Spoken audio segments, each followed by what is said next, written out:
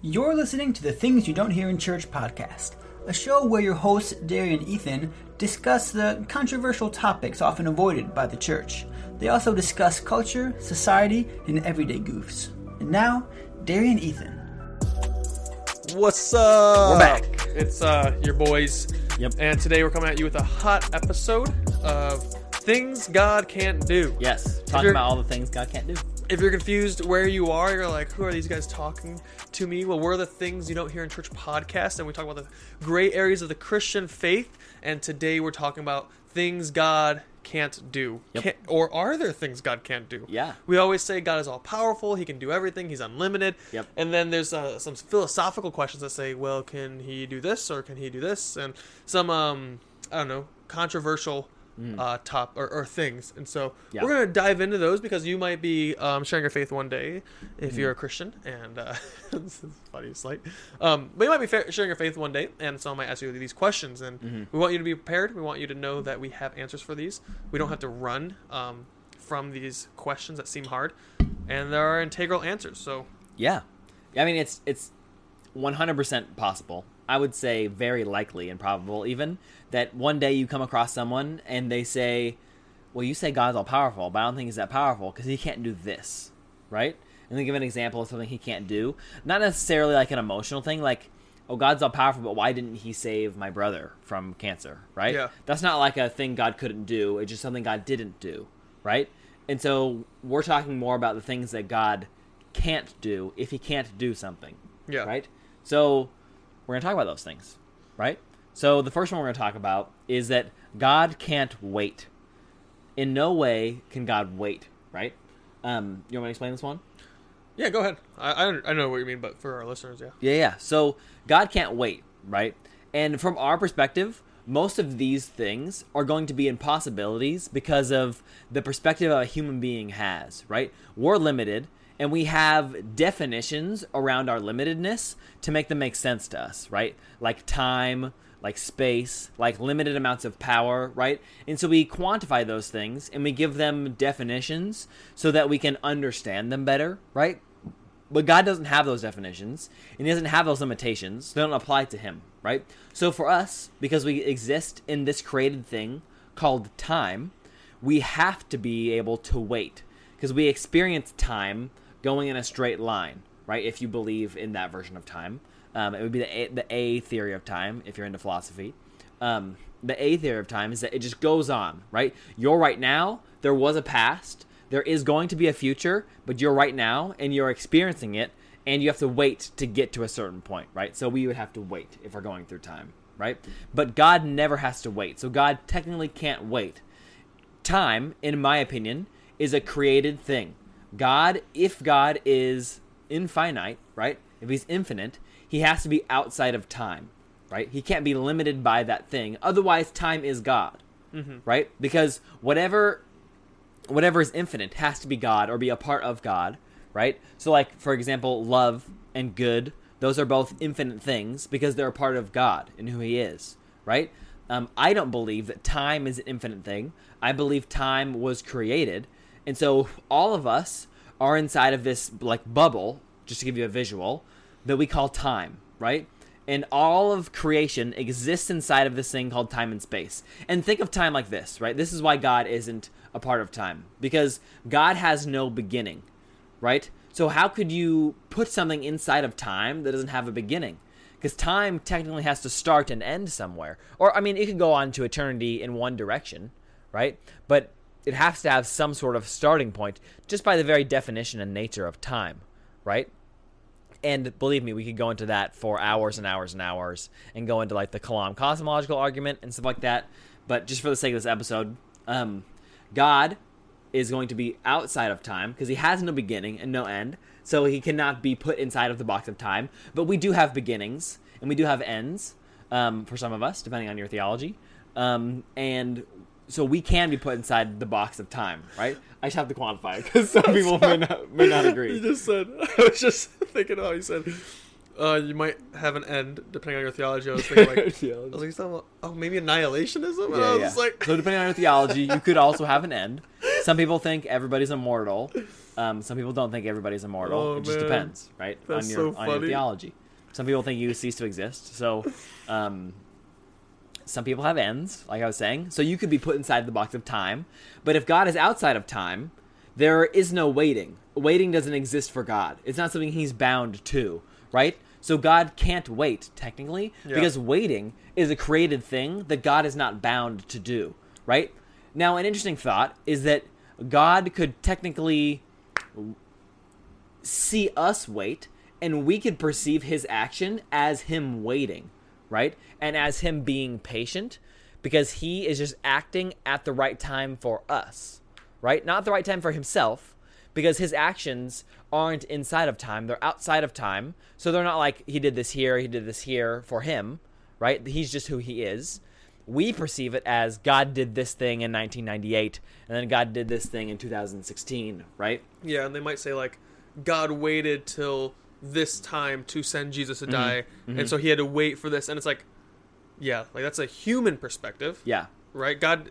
But, and like you said, like, God existing not bound by time means he's present in every moment of what we call time. Yeah. Which is insane to think about. He's as active right now, 3,000 years ago, as he is today, as he is 3,000 years from today. Yeah. And it's, like, crazy to think about because we experience the passing of time. We can't conceptualize a being existing at every point, completely present at every time. Yeah. And so, yeah, God wouldn't wait in the sense that we... He's like... Okay, well, that's not year... Hurry up, make our decision. It's not year 0 yet, so I can't send Jesus, Right. you know? Right. Yeah. From our perspective, we think God waits, or it seems like he's waiting to act at the right time, but really it's just our perspective. God is acting just as he is, outside of time, right? Yeah. Here's a question that I just thought about, so I don't... I Okay. think you probably have some conceptualized thoughts, and I don't... It's not in the conversation, the questions we talked about earlier, but... Can God, if we're talking about things God can't do, can God create something less than the best it could be? Like, or I can rephrase it. Does God have any unactualized potential?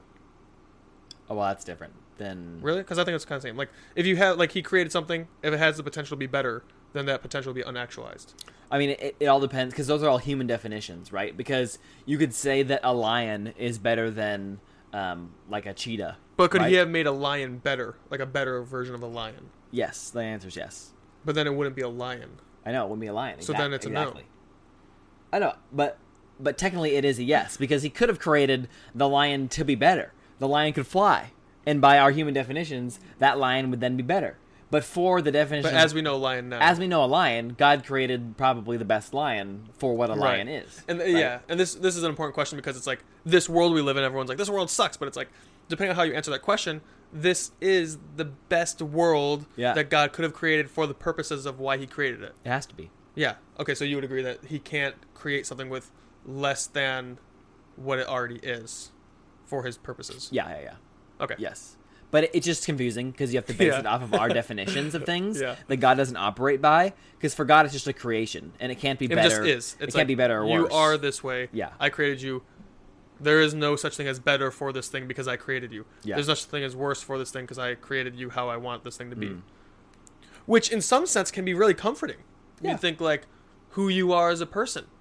The way you're created, there is fault lines where you can grow in sanctification, but the you that you are, God created and loves and doesn't think there could be a better or worse version of you. He just thinks there's a redeemed version of you and an unredeemed version of you. Parts of you are still tainted by sin, and you could definitely still have some things that are... This is so far off on a tangent, but you could definitely still have some things that are even biological that God didn't create you with, that are products of sin. So you just gotta be careful about how you say, like, you're created, like God created you just how you are. Yeah. It just has to be quantified. You don't want to take this, what I'm saying, and then say, I'm never changing because that's how God made me. That's bad. I'm perfect just how I am. That's a prideful sense to refuse to change. You should not do that. Yes, exactly. Anyways, going back, are you ready to move on? Are you ready? Yeah, unless there's something else you want to say about the weight. Oh, no, I was going to say, can God make a square circle? No. Can God make an object so big he can't lift? Nope. Well, that's a show then, I guess. God's not all powerful, I guess. See you guys Ooh. never, because the show's over. See you never. We're done. We're done. We probably should have started with this episode. This is like, I think it's like episode 60 or something like that. Yeah. Like, why would we do all these? It just seems kind of pointless at this point. Why didn't we start with this episode? We're gonna save so much time. We Yeah, just frick. had this episode I spent so much first. time, like, learning. Yeah, why do we do that? I don't know. So why can't God create a square circle? Yeah. So, these are funny, and I think these are, at least for myself, they're the objections that I've heard most to God being all-powerful, right? Because you'll hear people say, well, you serve a God that you say is all-powerful, then why can't he do this? Why can't he create an object too heavy that he can't lift it? Like, why can't he lift that object? Because God is spirit and he doesn't have arms. Duh. And, right, so what they do is they say, well, if God's all-powerful, and then they present you with a paradox that only exists inside of human language and could never exist in actuality outside of human language, right? So to give you an example, like if I'm just using human language, I'm using the English language, but you could use whatever language you want. I could say, well, why can't God create a cat that's a dog? He's Right. all-powerful. He can do whatever he wants, right? So the problem is not that God couldn't create a cat that's a dog. It's that there's one thing that's a cat, and there's one thing that's a dog. And a cat can't be a dog, and a dog can't be a cat. Now, maybe in some strange universe, You you ever could seen a have... cartoon cat dog? I know. I'm saying in some strange universe, I was getting there. You could have some kind of thing that was like a cat dog, maybe. Like God could maybe create that if he wanted to, right? But then it wouldn't be a cat or a dog. It'd Right. be a cat It'd be and neither dog. of those things. It'd be a cat dog, right? And so, or dog cat, whatever you want to call it. So the point of that is that you're you're creating a paradox just within language, not within reality, right? Because all those things are definitions conflicting, right? Mm-hmm. Because in reality, you're not saying anything. You're just pitting two words against each other and saying God can't do that Right. thing. And if God did create something that was a dog that was a cat or a cat that was a dog, then that was what we knew as normal, you would just take that thing and say, well, can he make it this way? And it's like, Yeah.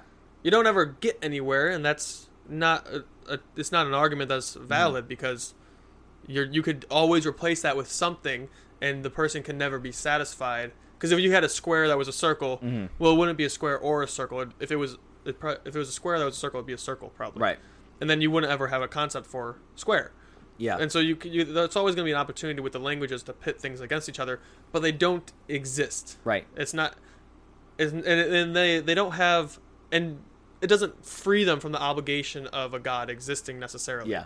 You know, it's like, okay, you can have these concerns, but here's the answer to it, and you still have the problem that, well, God exists and he is demanding of something from you. Right.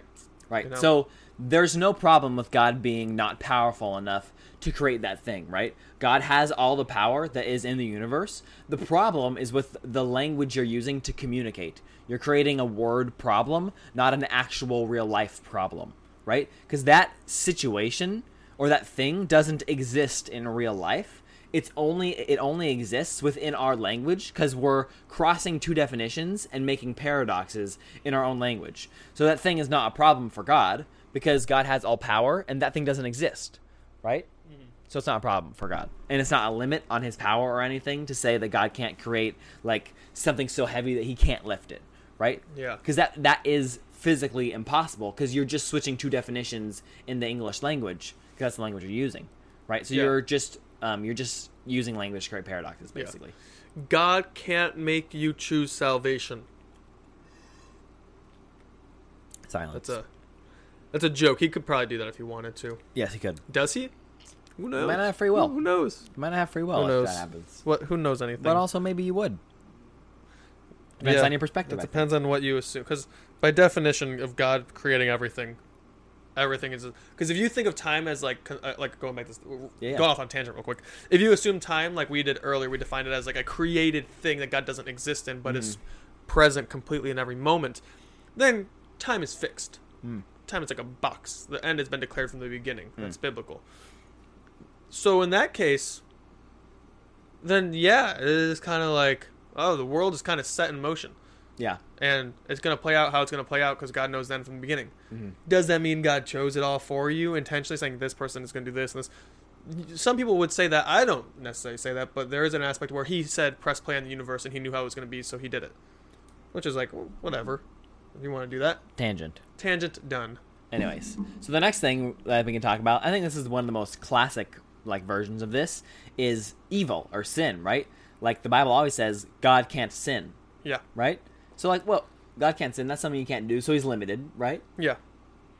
Well, yeah. That's well, no, like he can't sin. That's Yeah. So and then if being able to sin means you're unlimited, then I don't think that's true. Sin, like, well, it's interesting because then I would say like, well, sin wasn't part of the created order, but it's there, so it's like, well, how did they get there if it wasn't a created yeah. order? To explain, God is good. Not that goodness is outside of God, or that God points to a standard of goodness, right? Or God created the standard of goodness. It's just that he is good, right? He is by definition good.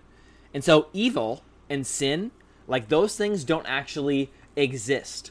They're just choosing the opposite of what God is. So, for example, you can have good without ever having evil, but you can't ever have evil without having good before that, right? Yeah. So good can exist and does pre-exist and predate evil, right?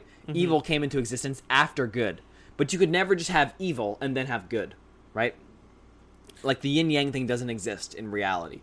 Like you can, it's just like light and dark, right? You can have light without darkness, but you can't have darkness without light, Right. right? So God, in him being good, can always exist, and he can be good, but he can never be evil or sin, because that would mean he isn't who he is anymore, which is everything, right? Because this thing that is called evil is just anything that's not him, right? And so it's not like God has a lack of power to do anything. It's that thing doesn't exist and God can't, doesn't not exist. But it's that's someone choosing outside of God, right? And God can't go outside of himself, so he can't choose that thing that's evil, right? Yeah. So it's not God being limited or God not having enough power to do that thing, right? It's just that God, by Yeah. definition of who he is, can't do that thing. Yeah, it's not like you don't. I guess you would say you also don't want God to be able to sin because that means he's capable of evil. Yeah. You don't want God to be capable of evil. Yeah. And so yeah, I was just thinking about trying to find the scripture the whole time you were going off. Oh, well, it says God cannot be tempted with evil. Mm-hmm. So in that sense, you could say God can't do something. Yeah, God can't be tempted with evil. So Yeah. Because technically that wouldn't exist. yeah, Yeah, in my opinion. and in his being, it doesn't. Yeah. Is that what you're saying? Basically, he was like he's all good. Yep. And so if you're all good, that means you're always pure. Yeah. You can never be tempted to be doing something opposite of that. Yeah. It's like someone trying to coerce you to be a different race than you already are. Like you can't change that. It's like a static part of your being is your race. And no matter how much you could be tempted to be like, oh, Yeah. you should be like, I could be like, you should be black, Derry. You're gonna be like, what are you doing? That's not. Yeah. I can never give in to that. It's impossible. So yeah, you could say it's impossible for God to give in to being tempted to evil. Which Yeah. I would I don't see a problem. It's with impossible, which is literally the same as you saying God can't be not God. Right? Yeah, because correct. that is the exact same thing you're saying. Because you're just saying God can't be not God, because God is just good. So if God is good, then God is God, God is good. But God can't be not God, which is evil. Right? So God Right. can't be evil, God can't be not God, because God's God. that. Yeah, Right? that's correct. Yes. All right. Moving on to the last one. Keeping it short. There's some other things that we could talk about, but I think these are like more of the popular ones, right? So the last one we're going to talk about is that God can't change his mind, right? So This goes kind of deep. Okay. there's some real interesting ones here. Yeah. I'm going to go to some scriptures. Well, first, let me read you scriptures from the Bible that say God can't change his mind. So there are quite a few, actually, if I can ever find them. Yeah, because it's interesting. We'll get into this after you read the Bible verses, but then it goes into like the process of thinking Yeah. and making up your mind. Like Yeah. what?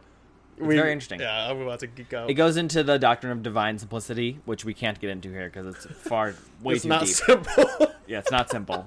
Well, no, It's like it is simple, but it's deep. not simple. It's deep. It takes a long time to explain divine simplicity. Let's just say that. Okay, so Malachi 6 or Malachi 3:6 says, "I, the Lord, do not change." Pretty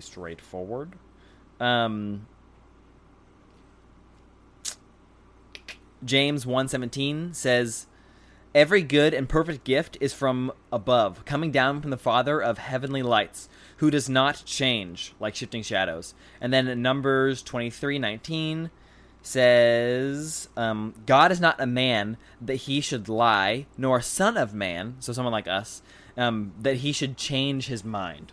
Right? So there it specifically says God cannot change his mind. So we can go to some problematic verses that seem to contradict that. Let me go to one of those. Moses. Yeah, real fast. With Moses, a classic Moses verse. Oh. Okay.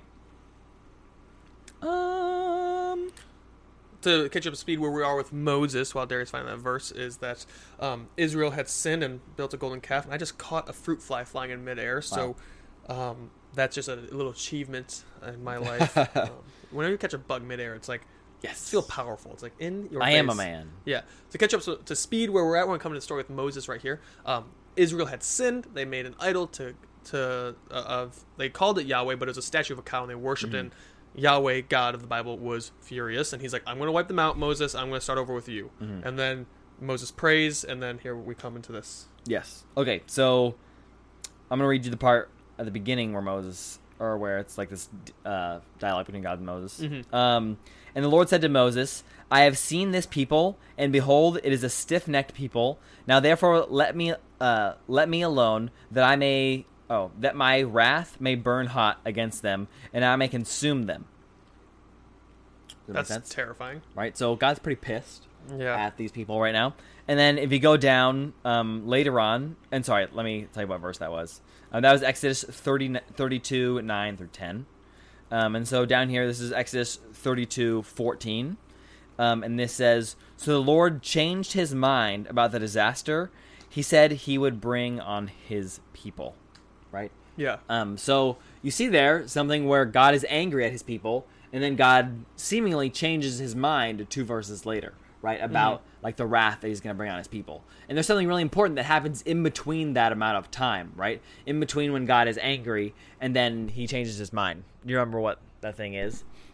Yeah, in that moment, Moses was praying. He's like, "Hey, I'm going to destroy these people. Leave me alone. I'm going to destroy them." And Moses says, "Let it not be, Lord," or something like that. And he's like, "Because then all the nations around will see that you brought them out to destroy them." And like, basically saying like, "God, for your name's sake, don't do this, because all the other nations are going to think that you're evil." Yeah. And then God changes his mind. And so it seems like, did Moses change God's mind? Like God didn't consider that. Like he's like, "Oh yeah, Moses, good idea. I didn't think about that." Right. You know, and some people would say, "Yeah, see, you can change the mind of God." And it's like The Bible contradicts itself. Like I know people who believe that, like, or I would assume the people that I know who believe other things would believe that, yeah, you can change God's mind if you just pray hard enough. You can convince him otherwise of what he's decided. Where I think me and Derry both say, like, "No, I think once God makes up his mind, the Bible says God doesn't change his mind. Yeah.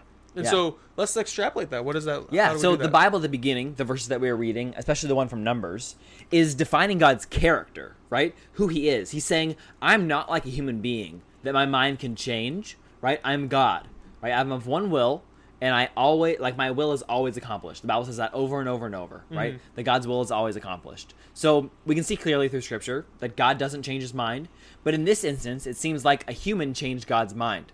And I think this, just like most of the other things we talked about tonight, are all about human perspective, right? Because we can assume from the Bible that because it gives the definition of God's character, that he can't change his mind, that this situation isn't God changing his mind, but rather God trying to get Moses to intercede for the people, right? Moses is seeing the situation from his perspective, and God is saying, "Look how angry I am at this thing happening," right? There's been so much evil that's come against good that I tried to bring for you. I tried to give you myself, right? And you decided to go against me and choose outside of me and bring evil against me.